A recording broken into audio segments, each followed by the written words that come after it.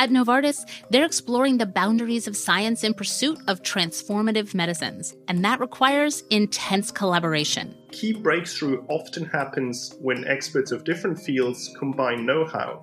With innovative technologies like CRISPR, teams at Novartis are designing one-time treatments that address the root causes of disease. To hear more about how Novartis is reimagining medicine with cell and gene therapy, stay tuned for the post-show.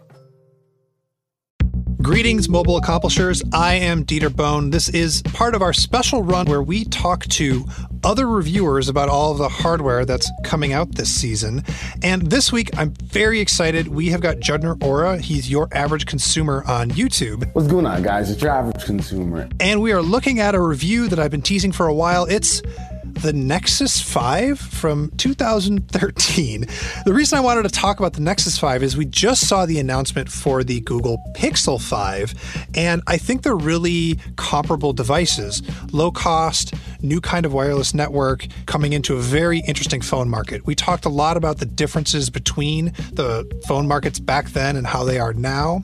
We also talked about what it's like to be a reviewer who works primarily on YouTube, like Judner does. I'm really jealous of the fact that he has all these different formats that he can make. You know, I've got blog posts and I've got reviews on the website, and then I make some videos, whereas he just makes YouTube videos, so he can do a lot of really interesting things. We also looked at some of our very, very early YouTube videos. They're kind of embarrassing. I'm just going to say that mine is 10 times more embarrassing than Judner's was, because mine made everybody who uses Android on Reddit hate me for 3 years. I'll tell the whole story in the show. I had a really great conversation with Judner. I really think you're going to enjoy it. Judner Ora, thanks so much for joining us. You are the Average Consumer on YouTube, and I don't believe this, but it may be that some people in our audience haven't seen your videos or heard of you. So can you talk a little bit about your channel, what you do? Sure. So I, of course, have a tech channel also on YouTube. I call it Your Average Consumer because I want the videos to be easily digestible for the average consumer. You know, tech for the everyday person, walk away knowing whether or not something is what they want to buy or something they should stay away from. Yeah, it's a more fun, but also like more useful thing than maybe some of the stuff that I do, because I'm like hands-on reviews go. We can get into that later. So I had you here, and I've been telling people that we're going to be talking about a product they weren't expecting. And if you looked at the title of the podcast, you'll see that we're talking about the Nexus 5 review, which is ridiculous because that was 6 or 7 years ago, right? Super long, yeah. But I thought it was interesting because we just got the announcement, official, finally, after all the leaks announcement of the Pixel 5 and the Pixel 4a 5G. And I don't know, I don't have a review unit yet, do you? You want to tell me? You don't have? Okay. Fortunately, no. So since we can't talk about that review till later, I wanted to talk about the Nexus 5 because I think it's really like a parallel device to the Pixel 5. It was really cheap.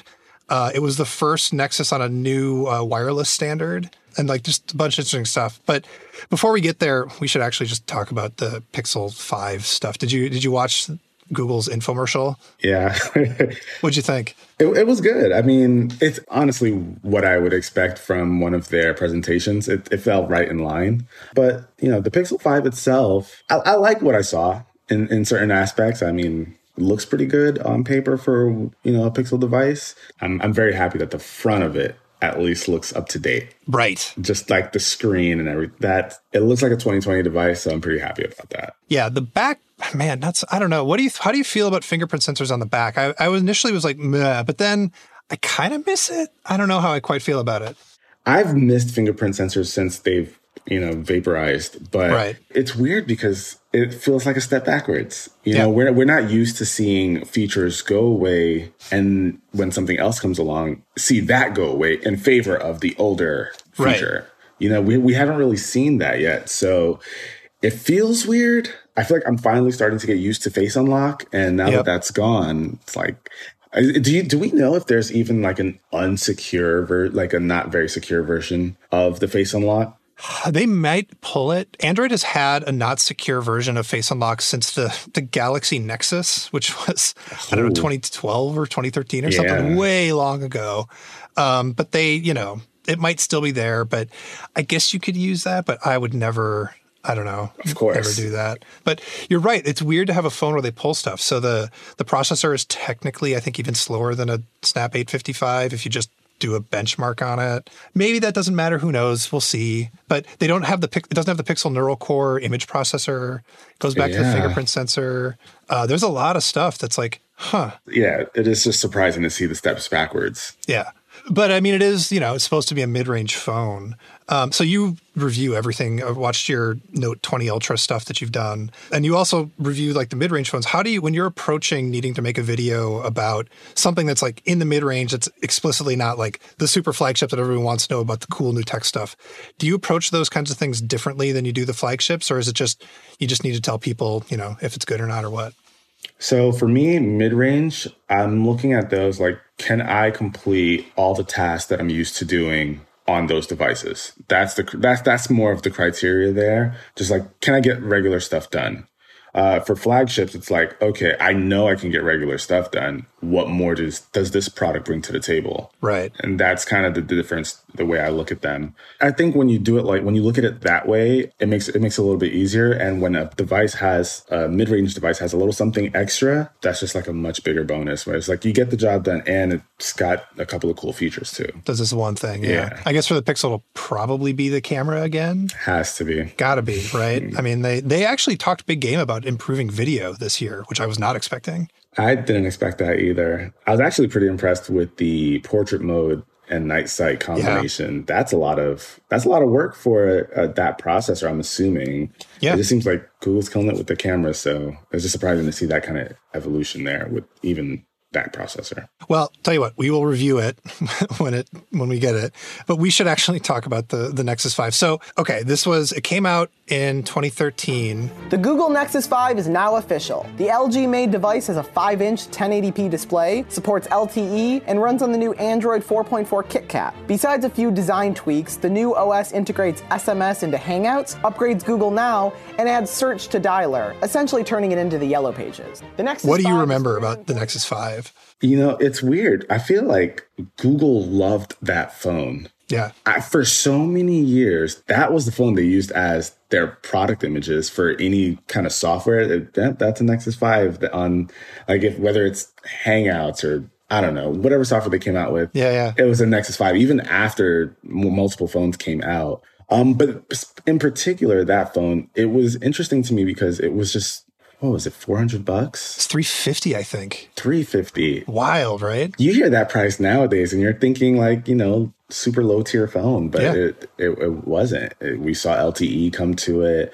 I actually took a look back at my review and it's interesting to see that the camera wasn't really like a big thing for the Nexus line back in the day. Watching movies and playing games are a pleasure on this device as the screen is much better than it was with the Nexus 4. Although there is a drawback that hinders the experience, and that's the speaker. The speaker is very easy to block depending on how you hold the device and can lead to some completely muffled audio. You got the lightning. Light the bastards out. Muffles out. Okay, so what's funny to me about that, we should get into the camera in a minute, but the fact that you pointed out that you can muffle the speaker, every single phone. Like we had to point it out on the Note 20 Ultra. Why do they keep making this mistake? It is the weirdest thing. You would think, and they watch these reviews, so they know that this is a message that not only are people experiencing, but we're talking about. Yeah. But it just doesn't matter. I guess it's maybe just easier for them to make it that way, but you would think that's a problem that got solved years ago. Well, so they did solve it for a while. It was a thing where you would get front-facing speakers on phones, and that was the thing. And everyone was like, oh, finally. And then it turns out nobody cares, I guess, except for us. Yeah, then they're like, you know what? We need bigger screens. Yeah. Who introduced those kind of, I think HTC was really big on, what was it? The boom speak? They had the boom sound. So their first one was a Windows phone that had a slide up speaker that was front facing, and it was meant to replace a Bluetooth speaker. Mm-hmm. And then they had boom sound on the HTC One, which was a direct competitor to this Nexus 7 back in the day. It was the One M7 technically. Right. We should talk. That phone was hot. HTC Boom Sound, dual frontal stereo speakers with built-in amplifiers for sharper, richer sound. The new HTC One. Okay, so besides the speaker, are there any other little things that bother you on that people just keep doing it in phones? Like, fix this one little thing. I'm tired of it. It's been years. Because like covering the speaker is like a big one for me. Yeah, no, definitely. That's actually a pretty good question. One thing that they always do. You got me on that one. So for me, it's face smoothing, actually, on the selfie camera. Oh. I don't mind if it's there, and I'm happy to turn it on, and I actually use it. But even on the default, you think you've turned it off, especially on like Samsung phones, it smooths no matter what. And it always just looks a little bit fake to me. I don't know. I get really persnickety about cameras, I guess. I keep using the word persnickety, right? No, but I completely understand that sentiment. It always just looks so processed, you know, it makes you look like you're in baby mode. It's a weird thing to see when we look at ourselves in the mirror every day. And then we see this completely different image, and it looks like we did some kind of Photoshop to kind of fix our face up, you know? Yeah. I can completely understand that. I'm not a huge fan of those either. Whenever there's an opportunity to turn it off, that's like one of the first things I do. Yeah. Well, I mean, also I can fix it in an editor. I know most people don't really like throw it into a full-on photo editor, but they've gotten so good now and so easy now. Like Google Photos is actually really great now. They just updated it. That if I want to smooth my face up, I can always get it done after the fact in an editor, you know? But maybe us camera snobs are the wrong ones to really judge. Maybe the average person who, I don't know, has a blemish that they don't want to show. Maybe they appreciate it a little bit more, but. Well, reviewing phones is tough because you look at a bunch of Android phones and like a bunch of them are usually going to have the same processor. You know, they're like a bunch of stuff is really samey, and like you can talk about some software differences, but usually the big thing that's different between each phone is the camera. And so you end up spending way more time than you expect on the camera when really it's not the most important thing on the phone, right? Right. So we played your clip. We're going to play my clip, but I gotta set it up. All right. They're announcing we know they're going to announce the Nexus 5. It had leaked because everything Google makes leaks, right? Mm-hmm. And so they call me up. We're having an event. I'm like, cool. We're going to bring 4 people. We're going to live blog it, do a big live blog, and then go do a big hands-on. It'll be awesome. They're like, no. We're going to do a really small event for just like maybe 15 journalists. And you only get one person that can come, and that's it. And it's not going to be live streamed. It's just really quiet. I'm like, no, that sucks. You got to let me bring somebody. They're like, well, look, like there's this guy that got put in charge of Android not that long ago. And, you know, he wants to have a really chill event. His name is Sundar Pichai. Okay. And so he just wants to have a really chill event. And so I'm like, okay, fine. But I pushed and I pushed and I pushed. And I finally got them to let me bring a video director. Okay. Nice. So it's me and this guy, Christian Maza. So we show up, they announce the phone. We ask some questions. Everything's fine. Okay. Go do a hands-on. We're at, I don't know, some Google office in San Francisco or something. Here's what happened. It was just like 15 people, and the room was deathly quiet, just utterly quiet, super echoey, and everyone was like doing their thing and working. So he turns the camera on, I start talking, and everyone like looks at me, and I'm like, oh, this is awkward. And there is an 8-megapixel camera with optical image stabilization, so that should help it take better shots. It has a HDR Plus, which does better HDR shots. We'll see how it goes. Usually Android cameras aren't that impressive. Man. So this whole video is like maybe a minute and a half tops. And I was so nervous to talk too loudly in that room. I talked really, really quietly and didn't really make my points really well or whatever. But here's the thing. Because there weren't other camera people there was like maybe one other person. This was one of the only videos on the entire internet for like a few days of the Nexus 5. And it was just me like whispering to the camera, like ASMR style, and not actually testing it yet, not actually putting it through its paces because like I had to do this really fast because I wanted to get it up because we were going to be the first. Of course. And then I say this thing about Android cameras. Right, yeah. We'll see how it goes. Usually Android cameras aren't that impressive. So back in the day, it was this phone. I think it was like the S3, maybe it was the S4. HTC was just getting good. But what I meant to say was Nexus cameras, because were Nexus cameras any good before like the Nexus 5X or even the Pixel? They were not, right? They were like not that good. They were fine, but they were not like the central focus of the thing. No, it wasn't their strong point. Yeah. But the result of this video being the only thing that people could watch about the Nexus, because people were desperate to get Nexus content, was r/Android on Reddit hated me for about 3 years. I was the guy who hated Android for years. And I founded Android Central. I like Android. Oh my gosh. Yeah, I get it. Like you're in the moment, you're just trying to just get something out there. Yeah. It's a little stumble of the words and just all it takes. Oh, that's kind of rough. And the bezels on the side of the screen are very, very thin, so it's actually relatively comfortable to hold in the hand despite the massive screen. We're going to have a lot more with the Nexus 5 soon, but for now, it's just a quick look. Okay, so we finally reviewed the phone. Like, what did you think of the phone? Like as a phone, did you think it was any good? I liked it, actually. Yeah. I mean, I liked it. It was, back in the day, it was pretty snappy. Nexus devices were, smooth. It was usually a pretty smooth experience. I think the only thing, I had the bright red version. Which was super red. It was like this orangey red. Like Exactly. It was like more of an orange red. It was right in the middle. You can see it wear a little bit on the back with the material that it was made out of. But for the most part, I kind of liked it. There was always this point of pride back in the day. If you're running stock Android, you're getting the full experience here. Yeah. It was nice to have. It's just interesting to see just how things have changed since then. Yeah, so one of the dramas when it first released is the camera was actually really bad. I was right. And everyone flipped out. The reviews were terrible. And then 6 weeks later, Google put out a software update that kind of fixed the camera. Google has released the Android 4.4.1 update that brings dramatic improvements to the Nexus 5's camera, including faster focusing, better low light, and less shutter lag. We've tested it ourselves and came away rather impressed. By the time the red one came out, the camera was actually pretty decent. And now when we're reviewing, like I was saying before, now when we review phones, everyone pays attention way more to the camera. But back then when we're like, hey, this camera is bad, it was like, oh, wait, people care? Google's like, oh, the camera needs to be good? I didn't know. It's funny. Now they put all their eggs in that one basket. Yeah, right. Now it's camera or nothing. Right. I mean, I love that phone. It was my phone for that entire year, 2014. I just kept going back to it. Oh, was it the one that stayed in your pocket? Yeah, it was fast enough. I mean, I broke 3 of them. I kept breaking the screen on it for some reason. Oh, wow. That was that screen was really fragile for whatever reason.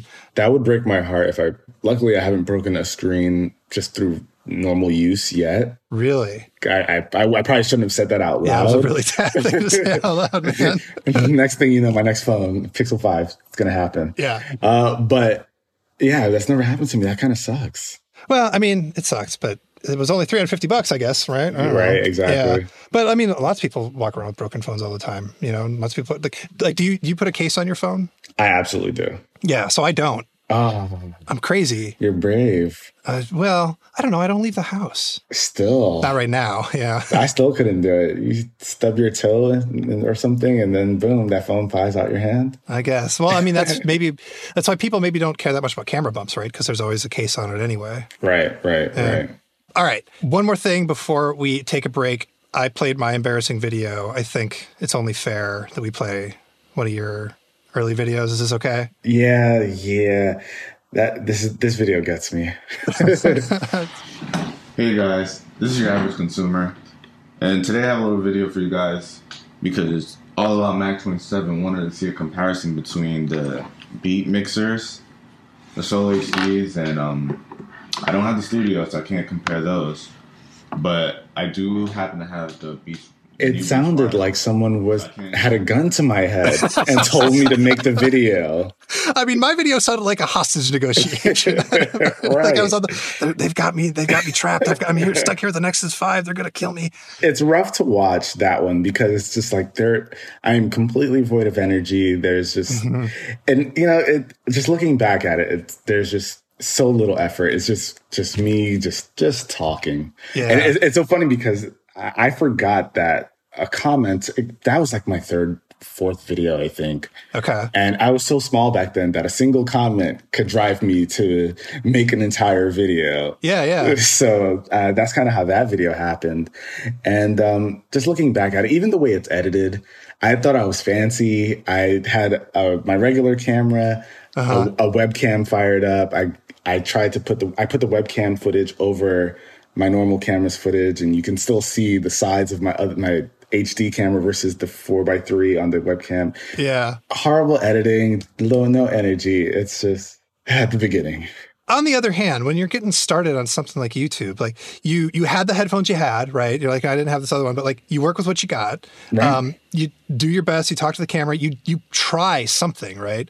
If I'm I'm trying to learn some more camera skills. I'm definitely not a YouTuber, but every single time I make a video, I try and do one thing, one new thing camera technique or like try and have higher energy or whatever. Like I work on one thing for each video. Like this video, I'm going to get better. I don't try and like be perfect all at once. And so the fact that you were trying to switch between, your webcam and your HD cam, like you should give yourself more credit, man. That's great. Yeah. I mean, all that has led to, just what I know now, just practicing. And it's always good I like your strategy. Just at least give one thing a go every single time. You just get better and better and better. Well, you know what? That's a great place to take a break. And we should actually talk about what it's like to make tech YouTube videos now that, we know what we're doing.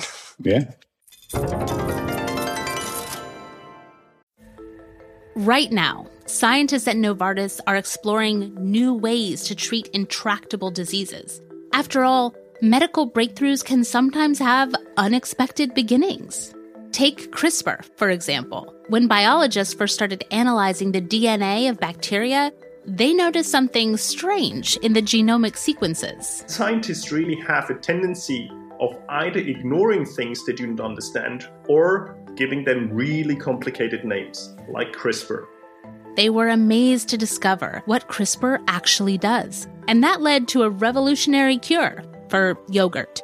But the story doesn't end there. CRISPR technology, it turns out, led to a potential turning point in treating disease. To learn more about that, stay tuned for the in-depth post-show. And for more information on how Novartis is reimagining medicine, check out novartis.com/cell and gene today.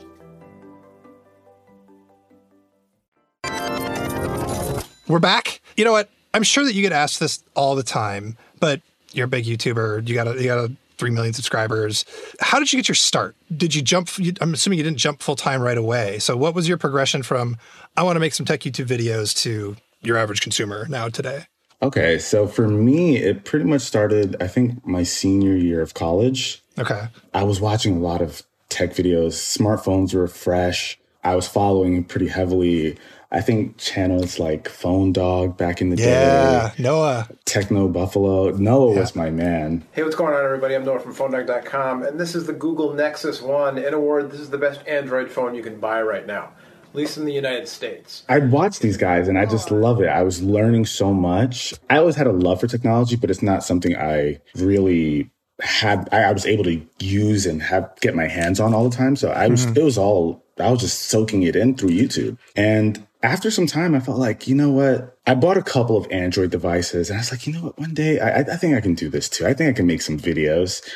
But I remember having to go back and watch those videos, hear what they were talking about, and having to do research. It's like, I have no idea what this processor means or what that thing does. I'm going to go research it. And, I learned. But when I wanted to do my videos, I was like, all right, I want it to be super easy. I don't want anyone watching my videos to have to go and do extra research like I did. Right. So I was like, all right, I'll call it your average consumer, because that's what I'm going to be talking to. Just regular videos. Like, you walk away knowing it's fast. It does this. It does that. Not super spec heavy. Well, you'll just know your end experience. And, I just started making terrible videos, as you saw. And I was driven by commenters who said, hey, we want to see this, we want to see that. It helped me to just keep going, and it just from there became what it became, but that's how I got my start, just wanting to do the same thing I saw so many other people doing and I fell in love with, and just do it on an easier level. One of the things I love about your videos is you never take for granted that people know what a thing is, or that people don't want to see it. So I don't know, the thing that really struck me, you showed off wireless DeX on the Note 20 Ultra. I'm going to turn on DeX. And what's cool is that it works with mini smart TVs. As you can see, I've got an LG TV that I set it up with before. And, Samsung, LG, they're not exactly buddies. We're going to start this. Let's hit allow. And you're like, here's what it is. Here's how it works. This is really cool. And I'm like, you know what? That is really cool. And I didn't even talk about it because Dex was on the S20, so everybody knows that. And that's not true at all. You actually do need to show the thing, even if it's old hat to me or to you. It actually is really cool, and you should show it. And I love that you always do that on every new thing. Thank you. Yeah, I think it's so easy for us to be a little jaded, Oh, that's clearly a gimmick. We've seen that before. And even though things might come off as a gimmick for us, for someone who's not in the world, they're just like, oh, my phone can do this? I had no idea. I just needed to send a text message or browse the internet. But there's so much more power there sometimes that people just don't know about. Yeah, well, and it's you also don't need to always treat it as like, well, should you buy this thing or not because of this one feature? It's like you buy the thing or not if it's good, but if you do get it, you should know about this one cool feature. It's like a nice thing that's extra on it. It might not drive your purchasing decision, but not every feature needs to do that, right? Exactly. Okay, so the other thing that I love about your channel that I'm actually kind of jealous of is I do like hands-on videos, I'll do reviews, and if I want to do like a video essay, I'll make a processor video that's like, I have a deep thought about the future of computers, but I've got a whole other job, so that's about all I have time for. But you have just a ton of different formats that you make. You've got some really cool like haul unboxings. You've got these day in the life videos that I love. Thank you. You've got the reviews. You've got like your home tours. How do you decide, wake up in the morning, you want to make a video, you got a new thing in your hand. How do you decide what format to choose when you're making a video? Because you can do so much more than just hands-on in a review. Okay, so for me, I think it all depends on, obviously, like the product. Mm-hmm. So sometimes if it's a product that if it's something I think a lot of people will be interested in, I feel like they're going to want to know like the nitty gritty. Right. So a real day in the life for flagship devices. Listen, you'll know exactly what you're getting out of this. It makes sense. And if it's something that they might not know about, I'll try and do something a little bit more creative, maybe, just something that may not draw their attention just based on the name of the product itself. But like, let's say it's a lesser known product. I'll try to spin it as something like an interesting just video in general, like video format and try to just piece it in there. Right. Just so people can get their eyes on it and then be exposed to something new, So if it's like, I don't know, a list of tech that I didn't expect to love, it's a nice time for people to just see, oh, okay, so there are these products out there that I probably wouldn't pay attention to. And, it kind of fits in like that. Right. But yeah, we try so many different things. We know what our audience likes. We know what they really engage with. And, it's just a matter of finding what products, kind of just best fit those formats. And we have like our staples, but sometimes we try to go out of the box with that too. So the other thing that you do, like your house, your family, congratulations, you just had a baby. Thank you. Like, but they're all characters in the video. Like I feel like I'm looking at you on our chat. I'm looking at I watch you make videos. I watch you do a bunch of unboxings right behind where you are. What's it like making the place where you live like a character in your videos? So that's actually something that's been, I guess, pretty intentional. Yeah. Because we have a studio as well, but we have studios in like an apartment, like a separate apartment. Because I wanted to have like that kind of homey vibe. Yeah. I like the idea of being guy next door, like the guy you can just come up to, ask him about tech, very casual. I don't want anyone to feel like, oh, Judd is this stuffy guy who he just stands in front of the camera and spits everything out at you. Nah, I'll let you into my world. That's why I do the real day in the life. I try to have things in my home, or try to have like a home setting so people can kind of view themselves in the situations or the way I present the videos, you know? And having friends and, family involved too, it just makes it all the better because not only can I be more of myself in front of the camera, but, it adds entertainment and it also adds a layer of like getting other people's opinions in as well. So there's just like so many good benefits to just having family and friends and even just like a setting that feels welcoming. Yeah, no, I love that. That's totally true. I wish I could do more of that, but my apartment's too small. I'm in a closet right now. Okay, sorry. We were supposed to be talking about the Nexus 5. I totally took us way off track. So we've talked about how like tech YouTube has changed. The Nexus 5 came out in this really weird context. Google wasn't making its own hardware yet. And I feel like this is like 2013, 2014. The smartphone world still felt like it was wide open. Oh, yeah. Right? Samsung hadn't taken over. HTC was still really popular. Nokia, like they were still making Windows phones. Yeah. Like I kind of miss those days a little bit. It was a very different world. If like you said, it was a lot more open. There was so much variety and everyone was coming in with this one feature or this one thing that kind of separated them from the rest. Yeah. And it's quite a bit different now. Well, it's like everyone sort of figured out what the core stuff is, and they're competing on sort of the same thing. But so we were talking about the HTC One with its boom sound, right? So when you were going out there, you could go. HTC had this thing that was all metal. It had front-facing speakers, and then it had this wacky 4-megapixel camera. It was like the ultra pixels. Yes. Because they figured out that if you have big pixels, you can bring in more light. And they're like, this is it. This is the one. And it's like, well, the camera quality actually was not too bad. yeah. That, in theory, it sounded great. Yeah. And then there was this Lumia 1020, and there was a 920 before that. Do you remember there were Windows phones, and then they had just massive... Yeah, those big sensors. With the Lumia 1020, you will see things you've never seen before. An entirely new, ultra-high resolution, 41 megapixel, backside illuminated sensor. The 41 megapixel sensor. I kind of think that we are maybe entering another round, hopefully, of weird experiments and not just everybody competing on who can have the best low-light camera performance. Absolutely. Are you keeping up on, like, I guess it's folding phones, right, is the thing? Yeah, I'm immediately thinking of, like, what is it, the LG Wing? And this is the LG Wing.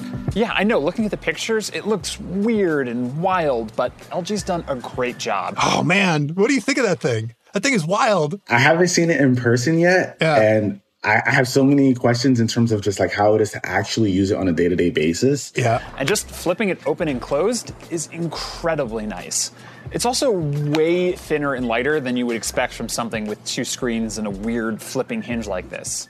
I think it's the most out there design we've seen so far. Yeah. Like folding phones, we get it. It makes sense, but flipping... Twisty, whatever, yeah. I know, it's crazy. So we are starting to see experiments because I don't want to say smartphones have plateaued, but they've kind of plateaued in terms of like just features and new things that we'll see come to them. So now this experiment of adding extra screens or expanding screens, it's really taking over. The other thing that was different in that era, and we should actually talk about this with the Nexus 5, is Google had this Nexus strategy where they didn't make the phones themselves. They went to like different manufacturers every year and said, make us a phone. And they did it so that they could just make a new version of Android and like show off if the new processor could work or whatever. But now we have this Pixel strategy. How do you think that's going? I don't know. It was interesting because back in the day, who they have for the Nexus 5? LG, I believe. That was LG, right? Yep. I remember every time a Pixel came out, a Nexus came out, I was always waiting for my favorite manufacturer to get the nod. You know? I always wanted to see HTC. Like, is HTC going to make a comeback on the Nexus? Yeah. I think I like that Google has taken over. I think it means there's more control, and we're not seeing a second device somewhere out there that looks exactly like it, but with different software. Yeah, I don't know if people remember this, but the Nexus was always basically based on another phone that the company already made. And so you kind of knew that this was just like the Google version of whatever the other was it like the G3 for the Nexus 5? I can't remember. I don't remember either. Yeah. Oh, it's possible though. It might be like the G3. Yeah. What do they call those versions of Android? I mean, those phones that always had just like a stock version of Android. The Google Play Edition. Yes, the Play Edition. And that came like right around that time. And so you could get the stock version of it. Because back in the day, we thought of it as a stock version. It was technically still like, it was the Google version. It wasn't pure stock Android. But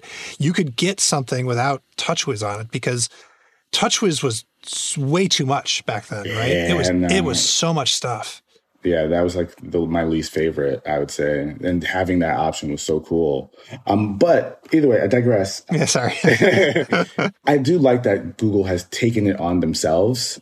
Have they made the best choices in terms of like design, all that? Who knows? That's up to each person to decide. But I still like it being in-house. I feel like it gives them more control, whether or not they choose to exercise, really listening to feedback and implementing that, but I do like the strategy. I feel like we've seen Microsoft do a really good job of that with their hardware. On the Surface, like the laptop stuff. Exactly. Laptops, tablets. Just seeing them like, all right, we're going to take this in-house, start making our own things. And, we've seen pretty good success for them. So I like the idea. It's just a matter of like execute. Well, so I agree with you. I like the idea because Google gets to make what it definitely wants to make, right? It's not, oh, well, this year the Nexus is not so good because it, they based it on the wrong phone this year, right? Exactly. The Nexus 6 was a Huawei phone. It had all sorts of bugs. So now, like, what Google makes, like, Google's responsible for, right? There's nobody else to blame, but it also means that there's nobody else to blame, right? Yeah. Yeah. And I love Google. Don't get me wrong. I'm not, I love the Pixel devices. But one thing I feel like we see manufacturers kind of learn and, change things up a bit. I feel like the Pixel's learning curve has been like not the best. Yeah. Just from the hardware perspective, it's just I feel like I haven't been wowed by the hardware in a while. Right. So this is my take on it is they're really conservative right now. So actually the Pixel 5 is a perfect example of this. They went back to a fingerprint sensor, but everybody else, Samsung has been doing in-screen fingerprint sensors. OnePlus has been doing in-screen fingerprint sensors. It's like, it's a whole thing. Google didn't. So part of it is cost savings, but part of it and their explanation for it is, well, the one on the back is 1,000% reliable and it's faster. And they're not wrong. Like, I do still have a little bit of a lag sometimes, even on like a super fast, hot Samsung phone hitting that fingerprint sensor under the screen. But it's like not exciting. Right. Is the TikTok there. Exactly. And honestly, I'm not, with you mentioning that, I remember liking having the fingerprint sensor in the back. And it's just so funny how our opinions can change over time because of the way the market goes. But I really enjoyed having the fingerprint sensor in the back because you could just pick up your phone and like the second you pick it up, your finger can directly go onto the sensor and your phone is unlocked. It's pretty quick and easy experience, honestly. Still, it's still so weird to see them take a step back. So with the Nexus 5, they came in at that $350 price point. They had done it with the Nexus 4. And so it was they were a little bit cheaper than everybody else. All phones were cheaper back then. But they were cheaper than everybody else. There wasn't a lot of competition at that price point, at that quality. So the Nexus 5, one of the reasons I loved it is it was cheaper than everybody else, but equal quality. Mm-hmm. But now with the Pixel 5, there's a lot more competition this year, right, than they had with the Nexus 5. There's the OnePlus 8 out there that's relatively cheap. The 8 Pro can sometimes be that same price. The Samsung 20 FE, it's got the faster processor. It's got like 3 cameras on it. There's an iPhone 11 that's the same price, and the iPhone 12 is going to be, who knows, probably around that same price. What do you think of like the landscape that they're putting this mid-range Pixel 5 in? It's competitive. It's really competitive right now. And I feel like they went down a weight class, but that weight class is kind of stacked too. It's not just like bringing down the price. You're not competing with flagships anymore. There's a whole group of phones in that area now. And it's going to be a tough battle because in the phone department, there are some really big names out there like Samsung and, Apple. So it's not going to be any easier. I like the direction, but it would have been cooler to see things like to see those flagship specs or, sort of flagship specs at that price point, seeing the Snapdragon 865 or something in there rather than the 765, being able to have those things and kind of call it like, hey, Google just is slashing prices. That's a more interesting story, But I mean, it's still, and if it had like 120 hertz, those just those features that we expect from the flagship, if they were able to bring that down, then we're able to compete. That's actually like the central conflict of the Pixels. Who pays attention to the Pixel? Like really, truly, who knows about the Pixel? Tech nerds, right? People that are like really into phones and tech and Android and are like, oh yeah, I know about the Pixel. I know what that means. I don't know. People know that Google makes a phone now and whatever, but like the people that are really paying attention are the people that know the difference and might care about the difference between a 90 hertz and a 120 hertz screen. So they're making a phone for the masses, but the only people paying attention to them are people that are into tech. And that's a really hard thing for them to deal with. And people in that category, like that market, is looking so heavily at those numbers. Yeah. And they're super informed. Exactly. And even if the numbers don't tell the entire story or they don't, exactly dictate the experience, that audience is super driven by those numbers, like insanely.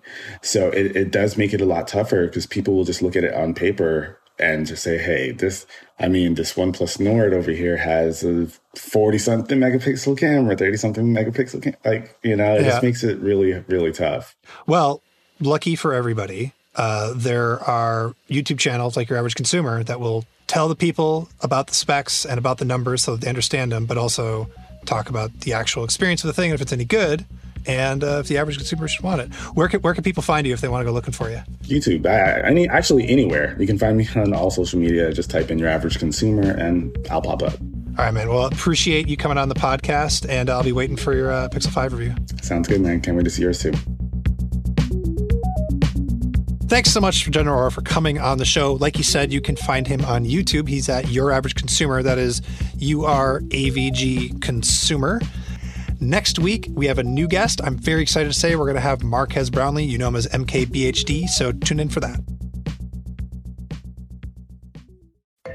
Gene therapy is really transformational. Today, CRISPR for breakfast, brought to you by Novartis. This is not the future anymore. This is the present. A global healthcare company that's reimagining medicine. Just the tip of the iceberg.